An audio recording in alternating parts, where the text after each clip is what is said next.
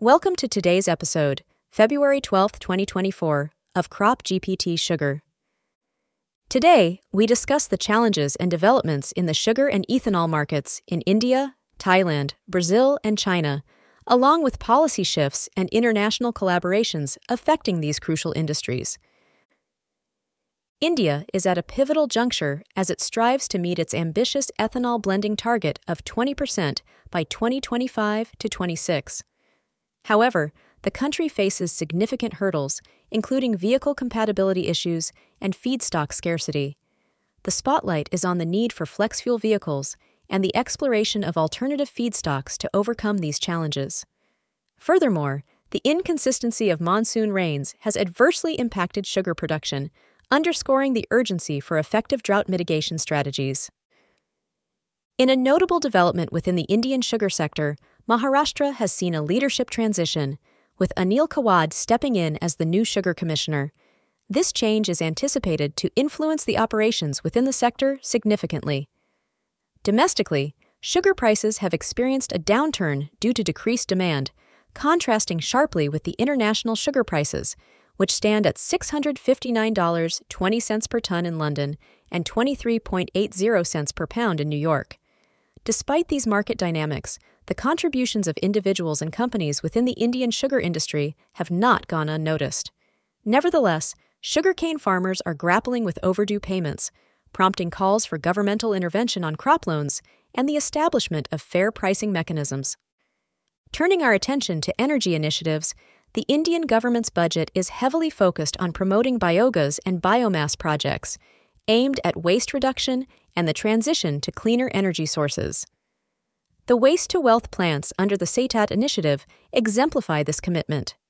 Additionally, the Indo-Iran Joint Group Meeting on Agriculture has highlighted a shared ambition towards renewable energy goals, reinforcing the importance of international cooperation in these endeavors.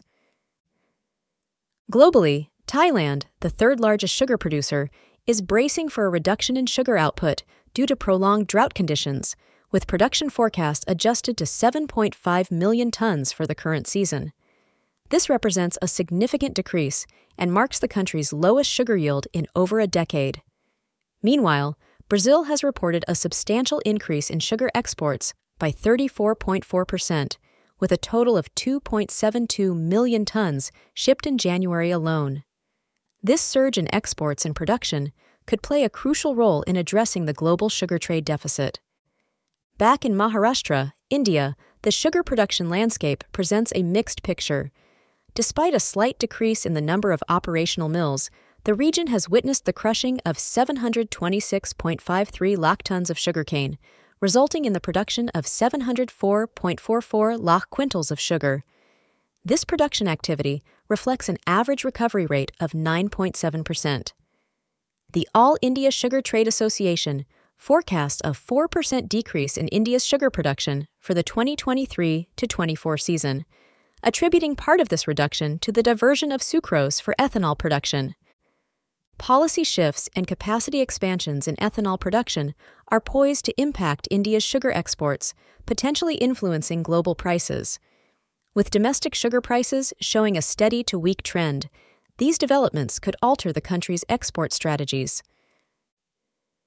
Crop health reports from Brazil indicate mixed NDVI readings, suggesting variable yield outcomes across different regions. In Thailand, increased vegetative growth is observed, albeit with exceptions in certain provinces. China's NDVI deviations in key sugar-producing regions like Guangxi and Yunnan hint at possible yield anomalies, warranting close monitoring. As always, our CropGPT site contains more details and reports about the sugar market, and the podcast are just selected highlights.